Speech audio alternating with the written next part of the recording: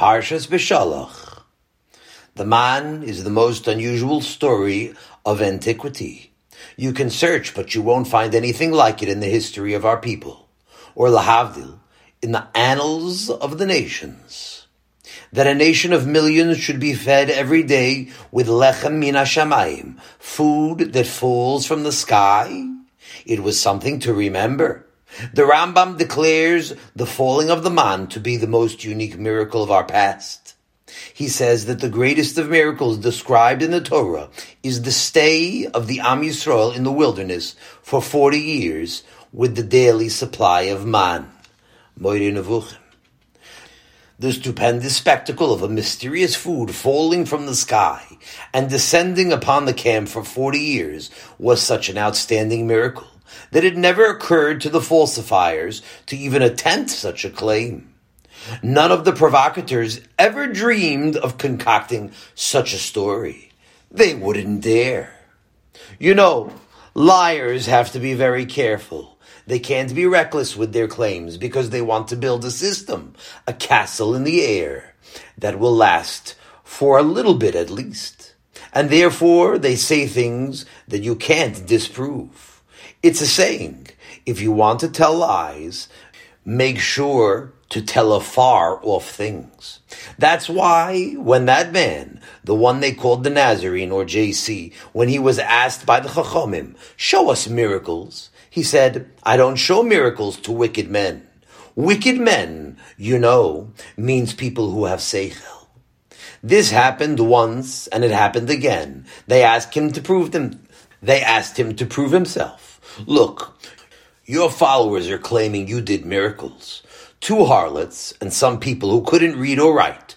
Those were his witnesses. And so the sages came and said, look, such witnesses are not reliable. We're here now. Show it to us. So he said, to wicked people, to a wicked generation, I will vouchsafe. I will show no signs. Because he knew to whom to show signs. To a few gullible people, to the lower element of society, who will believe anything. And if you'll ask me about Muhammad also produced many miracles, only that there was nobody around to see them. In his tent, all by himself with nobody to see, that's where he was a great miracle worker. Miracles for illiterates, and miracles in tents. That's all that the falsifiers would dare claim. But nobody among the nations of the world even tried to invent such a story like the man, because the more witnesses you have, the more you have to be careful if you try to put something over on people. But not only is the man unequaled in the annals of the nations, lahavdil, it's unequaled in our own history. There never was anything remotely resembling it. The man stands out as the miracle of our history. The man was witnessed not just by a few people, and not even lahavdil by 70 Zakeinei Yisrael. It was witnessed by a few million people, and not only they witnessed it, but everybody got a sample too. Every man and woman, every boy and girl approached the man and tasted it. You know, there's an old Indian trick whereby a conjurer takes a rope and he throws it up and the rope remains stiff. And then he climbs up the rope and disappears at the top. And then he comes down again. It's a famous Indian trick, only that the magician is very careful that nobody should approach that rope. No sampling allowed. Sometimes you might go to a performance and they have a magician for an entertainer. So when he wants to show a trick, he might take something out of a hat. Let's say he takes an apple out of the hat. So it would be a good idea to taste the apple to see if it's a real apple. It could very well be some sleight of hand or some optical illusion. But the man was something altogether different. It was a demonstration that was witnessed by millions, and it was eaten by them too. They picked it up, and they put it in their mouths. And it didn't happen just once. It happened every day for 40 years. For 40 years, day after day, the people ate the man, Bishalach. And therefore, you can be sure that they became so excited over the man. It was something never to forget. Let's say, suppose you got up tomorrow morning and you looked out into your backyard and you saw a white fluffy frost on the ground in the summertime. So you went out and you said, "Man, what's this business?" Man means, what is it? Imagine you wanted to know. So you pick it up. You take it into your hands and it doesn't smell bad. So you decide to taste it. Of course, you wouldn't do that because it needs a hechsher on it. You don't know who left it there. But imagine you tasted it and it tastes pretty good. It tastes like tzapichis in Davash. Whatever a tzapichis is, we don't know. But tzapichis b'Davash is something dipped in honey. And if you take it inside to your kitchen and you make a latke out of it, so tamo b'ta'am l'shada shaman, it tastes like a pleasant latke, a sweet pancake. Now when you discover that, you wouldn't keep the secret to yourself. You'd rush into the shtibel or into the yeshiva, and you'll tell everybody what happened. Even the janitor you would tell. Of course, they'd think you're crazy, but you'd continue shouting, "Come and see it yourself!" And you wouldn't stop until they followed you. Now a tremendous experience like that, when it happens to a whole nation together, doesn't go away without leaving a lasting effect. The man left an impression that was stamped on the character of our nation forever. You can't have a nation that eats lechem min hashamayim for 40 years in such a manner, and it should just pass by. Oh no! The nes of the man still reverberates among us till this day. And therefore, we're going to study the subject just a little bit. We won't do justice to the subject at all, but at least something we'll try to speak about it. The first thing is to understand that HaKadosh Baruch Hu gave the man not only for that generation. They were commanded to put away some of the man in the Mishkan as a mishmeres for the future generations. B'sholach. And not just anywhere in the Mishkan. It was placed in the holiest part of the Mishkan, right near the Aron, in the Kodesh HaKadoshim. So we see that the man was given as a testimony for all generations, so that they should remember this remarkable phenomenon that happened to our people, that food fell from the sky every day for 40 years, for a nation of millions. Now the fact that the man was kept as a testimony demonstrates that Hashem wants us to think about that nes. We see that it's a system of the Torah to put the man into our heads, that it's our duty to remember the man. Hashem wants us to think about the man and to talk about it. Now that's a new idea to most people. To talk about the man? Yes, we're expected to be aware constantly of the man that our fathers ate in the wilderness. Actually, one of the most important reasons the man fell was so that we should talk about it. Every day we say it. Hodu la Hashem kiru bishmo. Hodiu ba'amim alilotav. Praise Hashem. Proclaim His name and make His deeds known among the people. It means that Hashem's miracles are given to us primarily for the purpose so that we should constantly reiterate them in our minds. And not only to think about them, but kiru bishmo. We should speak about them as well. We're expected to speak about the wonders of HaKadosh Baruch Hu. Kiru bishmo means call out in His name. To whom should you call out? To anybody who will listen. Did you ever stop and speak to your neighbor about how Hashem sent us food every day for 40 years? Almost 15,000 days of man. You're embarrassed to talk to your neighbor about that? So speak about it to your wife. At least to your children, you should speak about it. It's so important to speak about how HaKadosh Baruch Hu fed our forefathers for 40 years with food from the sky, that you should search out people who are willing to listen. Now we have certain things that are intended as reminders, but it's a pity that we don't utilize them enough. Even those symbols of the man that we do practice become meaningless when they are ignored. We go through the motions, but we don't put our minds to think about what we're doing. Let's say when you come home on Friday night and you see two challahs on a white tablecloth, and they're covered also by a white cloth on top. So you should stop and use this glorious opportunity. It's like that for a good reason. It's intended to be a symbol of the man. The man fell between two clean white tablecloths. That's how it fell every day. There was shichvat hatal, a hoarfrost. It means a layer of frozen dew on the ground. And it was white, white as linen. And on top of the man was another layer of white frost. And the man was in between the two sanitary cloths. And it was preserved, nice and fresh. That's why we put a white cloth above the challah and a white tablecloth underneath the challah. That's the significance, but nobody thinks about it, or they rarely do. Why don't you try it next time? Don't just go to the table without thinking about this symbolism. When you come to the Shabbos table and you see the two challahs that are covered with a cloth, why don't you stop for a few seconds and think about that? Better yet, tell your family about it too. Don't worry if your child laughs at you. Say it anyhow. Say it anyhow. And not only once. Every Shabbos you could say it. Don't think that it doesn't go into their heads. Even little children who seem to ignore what you're saying. They're human beings. So it goes in. I still remember what was said to me when I was 2 years old. You'll be surprised. It's not a waste of time at all.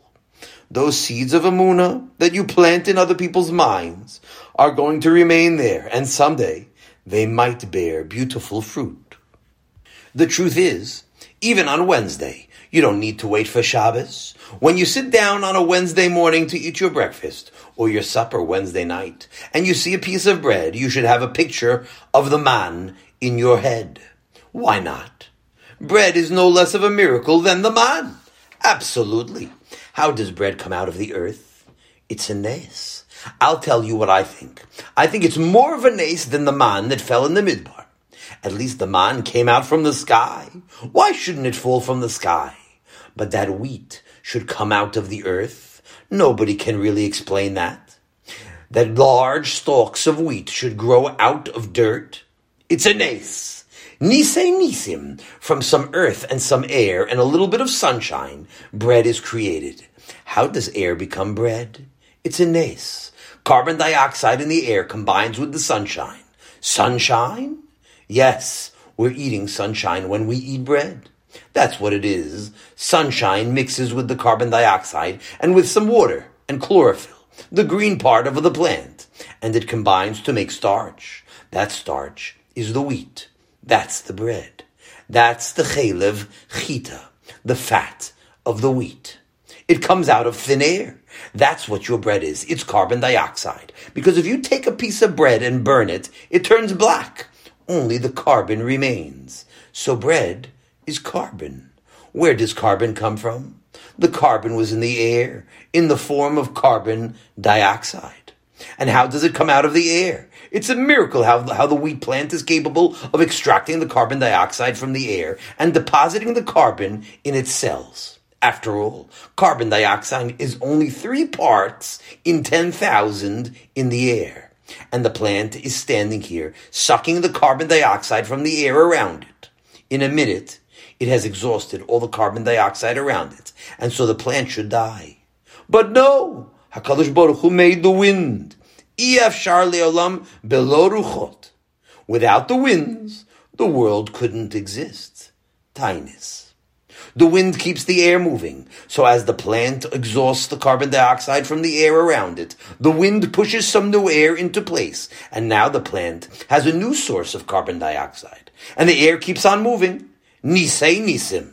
It means that when you feel a breeze, that's a reminder that your bread is being made for you.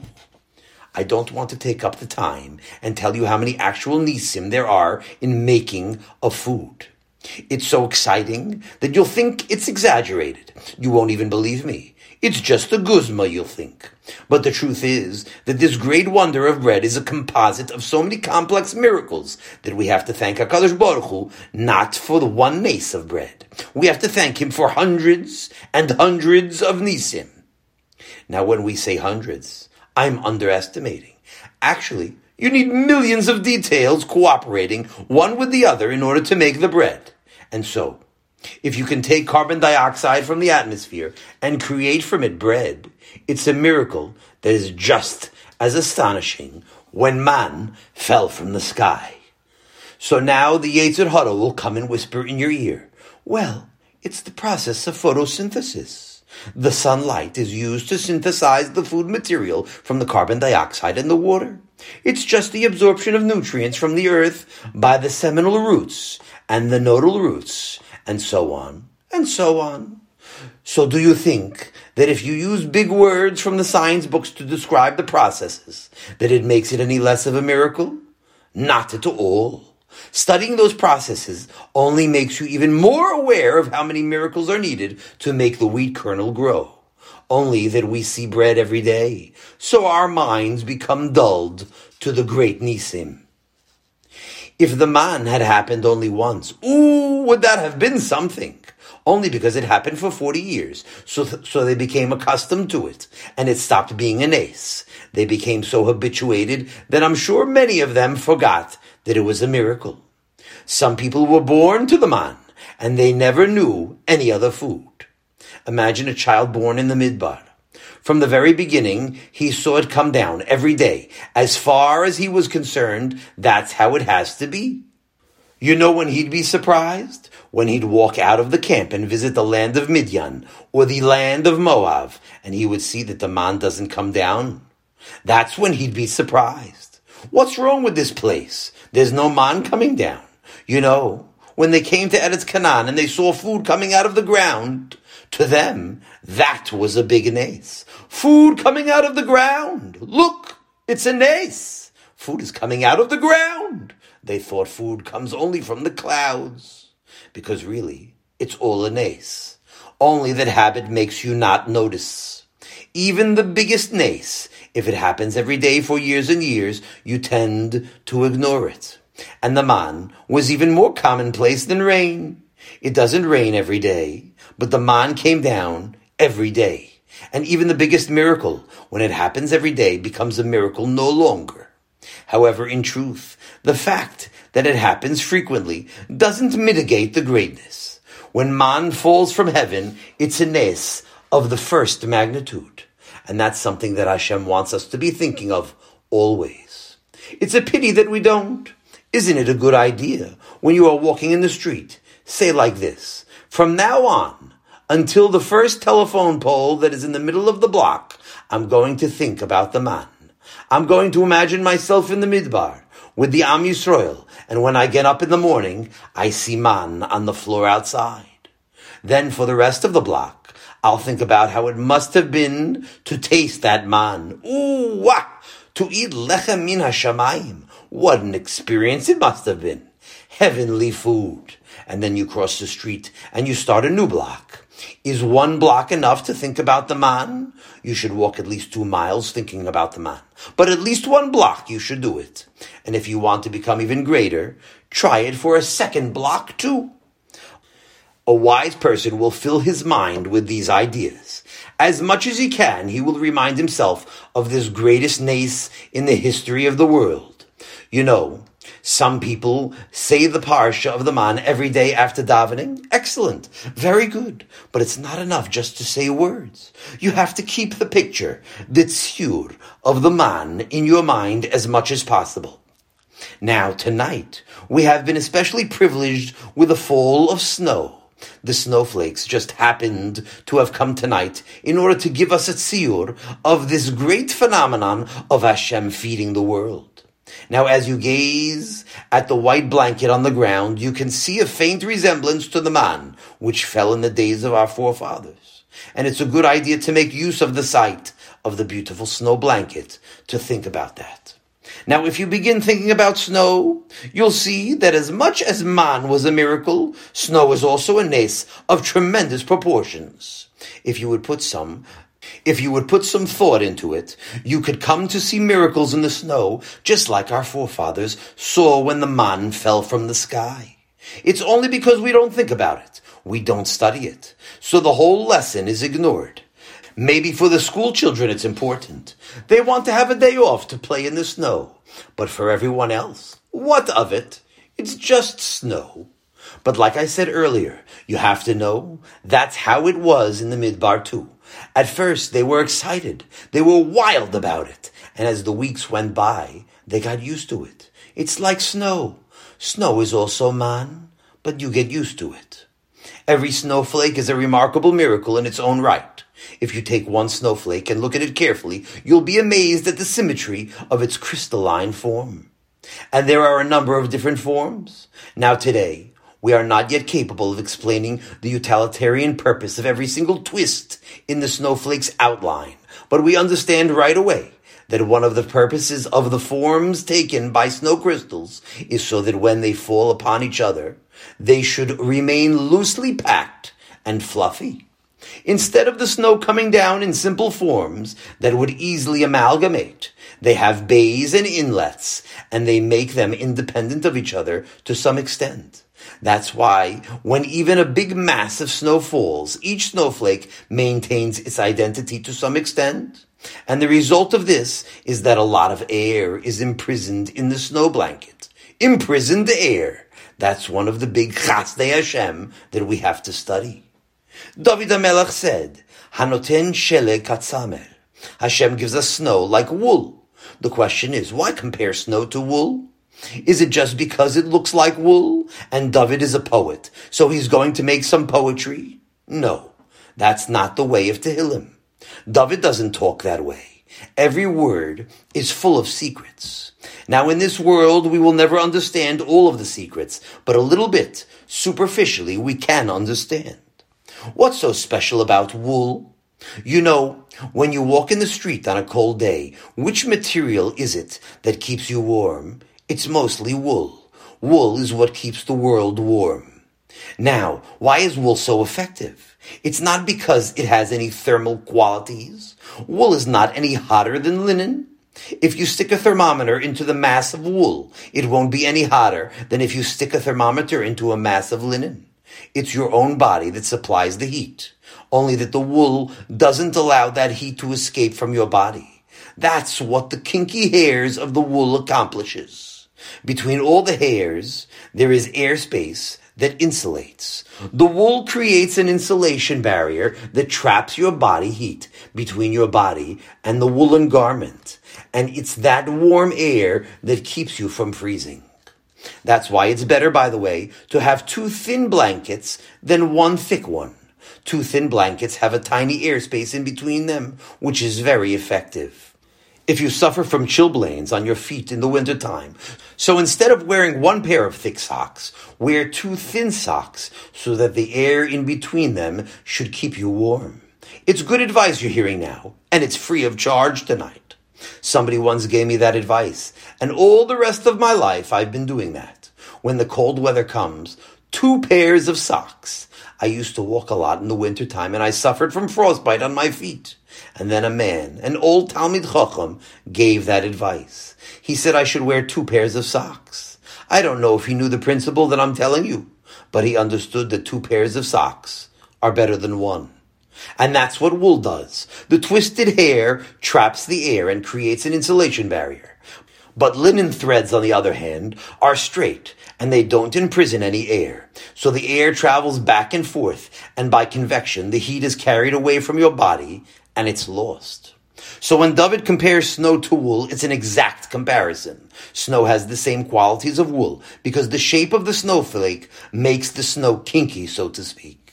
It doesn't fall in a compact mass like pieces of ice. Instead, it falls in fluffy flakes, and a little bit of snow can make a very thick, air-filled covering. It falls loosely and remains fluffy like wool, and the air trapped between the snowflakes is a wonderful insulator. That's why when the snow falls upon the earth, it's like a woolen blanket that keeps the earth warm. You know the earth has to be kept warm, don't you? The earth is full of important things that could die from frost. There are roots that have to remain till next summer. Where does the grass come from? Do people plant grass? The grass grows from its own roots. It has seeds too, but it's mostly from roots, and these roots would perish in the frost.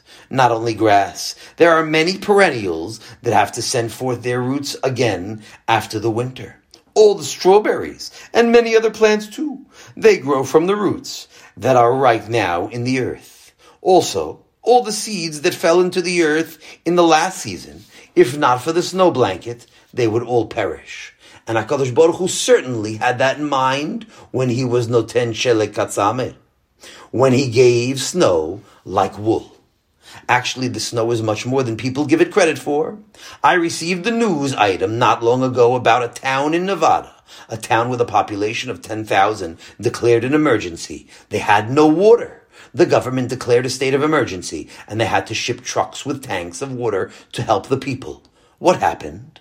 Snow hadn't fallen sufficiently that season. But it wasn't because of the lack of snow that they didn't have water. Because anyway, they got water from a reservoir upstream, a reservoir that was filled with water. But the local snow was vital because it acted as a blanket to prevent the underground pipes from freezing. Every year they depend on the snow blanket to keep their pipes insulated from the bitter cold. And because this year there was inadequate snow covering, the pipes froze and burst. There's another news item that one of our fans who listened to these tapes sent in to me. It said there that the farmers in South Dakota complained that this year they were wiped out. There was no snow covering for the earth, and the ground therefore became frozen 4 or 5 feet deep. And when the spring rains came, they couldn't penetrate the earth because the ground was so solidly frozen, and the wheat crops went lost. They were wiped out entirely.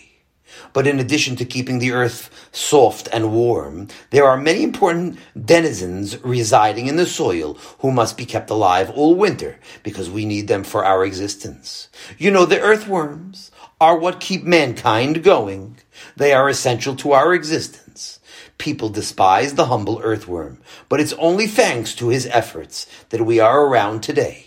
If not for the earthworm, we wouldn't be here. We think that we plow, but the truth is that the earthworms are doing most of the plowing right beneath the surface.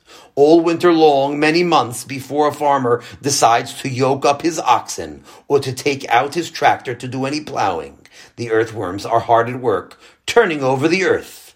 They suck it in through their mouths, and as it passes through their gut, the earthworm extracts some nourishment from it, whatever small food organisms exist in the earth. And then, when the earth is excreted by the earthworm, it's not only cleaned of certain unnecessary organisms, but it's fertilized too. The earth is now turned over and aerated and ready for planting. In addition, there are other important citizens, Mishpichot ha'adama, families of the earth, that the snow protects. There are the ants and the beetles and the centipedes, and all of them together are important, and they're doing a great job. We have to applaud them because they're keeping us alive. The ants and the beetles are digging through the earth constantly. They're allowing the air to penetrate the soil, which is very important for the growth of future vegetation. But how can these vital insects survive the frost winter? The answer is that HaKadosh Baruch Hu sends down a snow blanket. In the city, the sanitation department comes by with their trucks and they take it all away. But in the country, HaKadosh Baruch Hu takes care of everything, and there the snow blankets remain. And that blanket keeps those bugs alive. If not for the blanket of snow, the earthworms would freeze. Earthworms freeze too. They don't live that far down in the soil. They live near the surface, and therefore they need that blanket. The snow blanket keeps the earth warm. Actually, warm.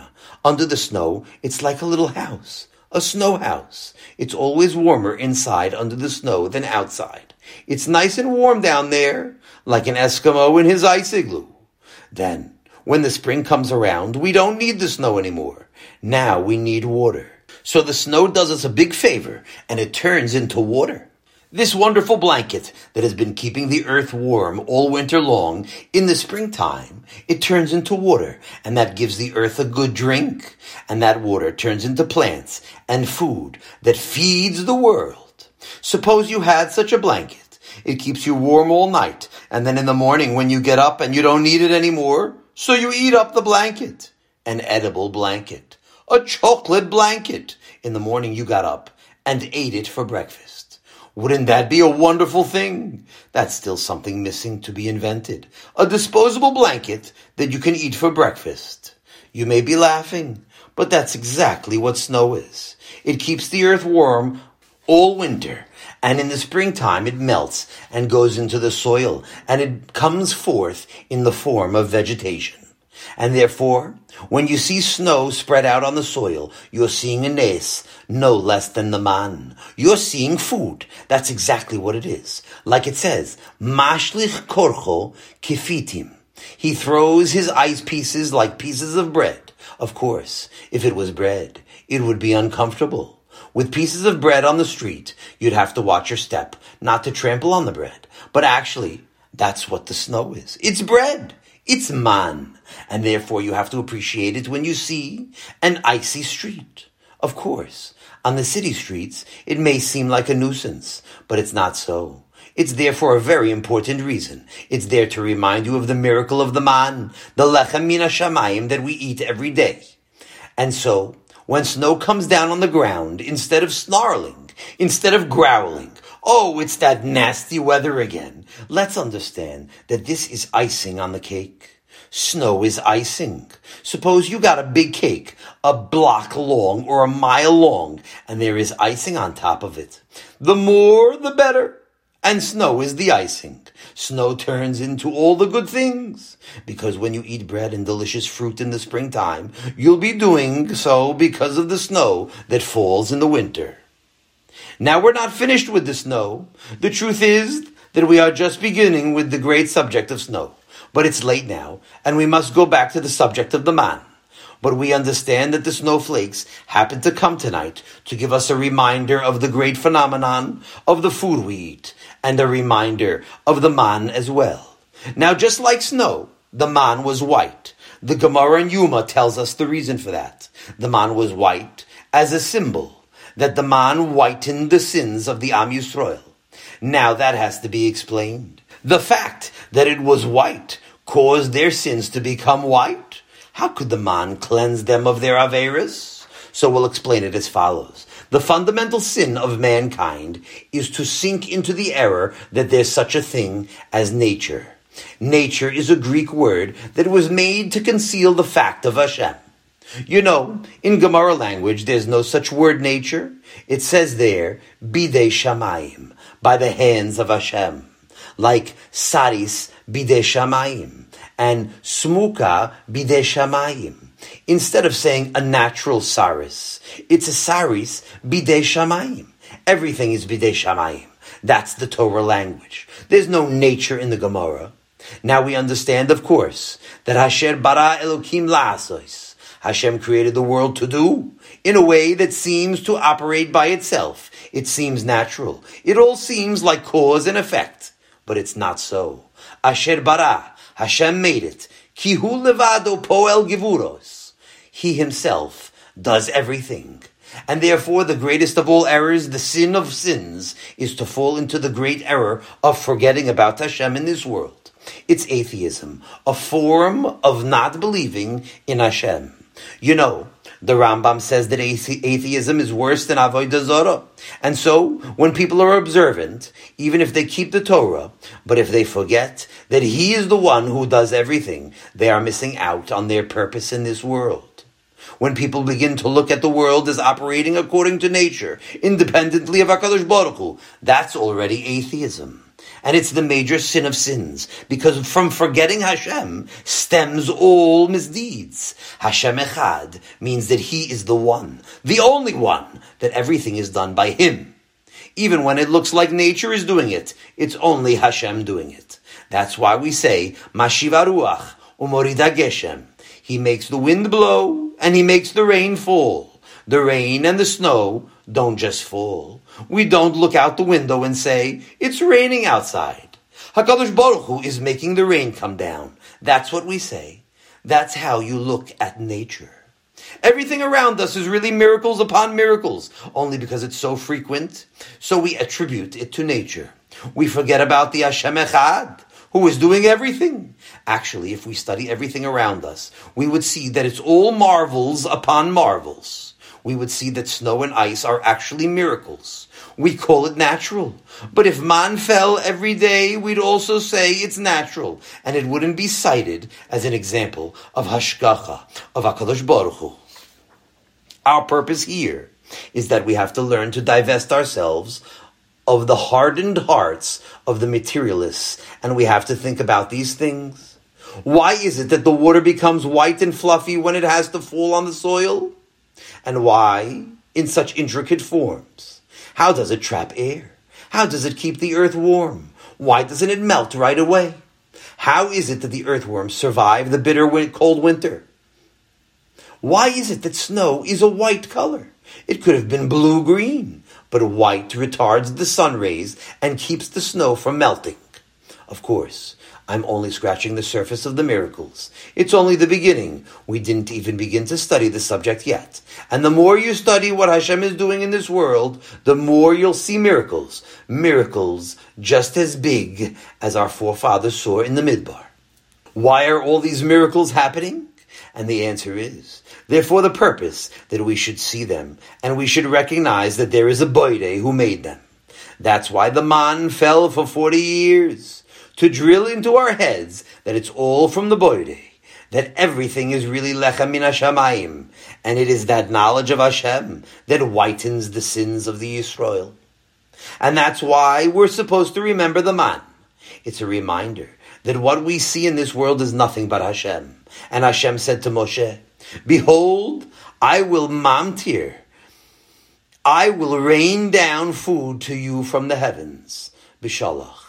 This expression, mamtir, I shall rain down to you, is significant because it's a reminder that Hashem is the one who is causing everything. The man came, leman hudiacha, in order to make known to you, ki lo al halechem levado yichye ha'adam, that not by bread alone does man live, ki al kol motza pi Hashem yichye ha'adam, but by that which proceeds from the mouth of Hashem does man live. Devarim. Leman hudiacha, to make known to you, means to give you das, to give you the true knowledge that is available from remembering the man. And the greatest knowledge is summed up with these two words, that everything is Hashem Echad. Have a wonderful Shabbos.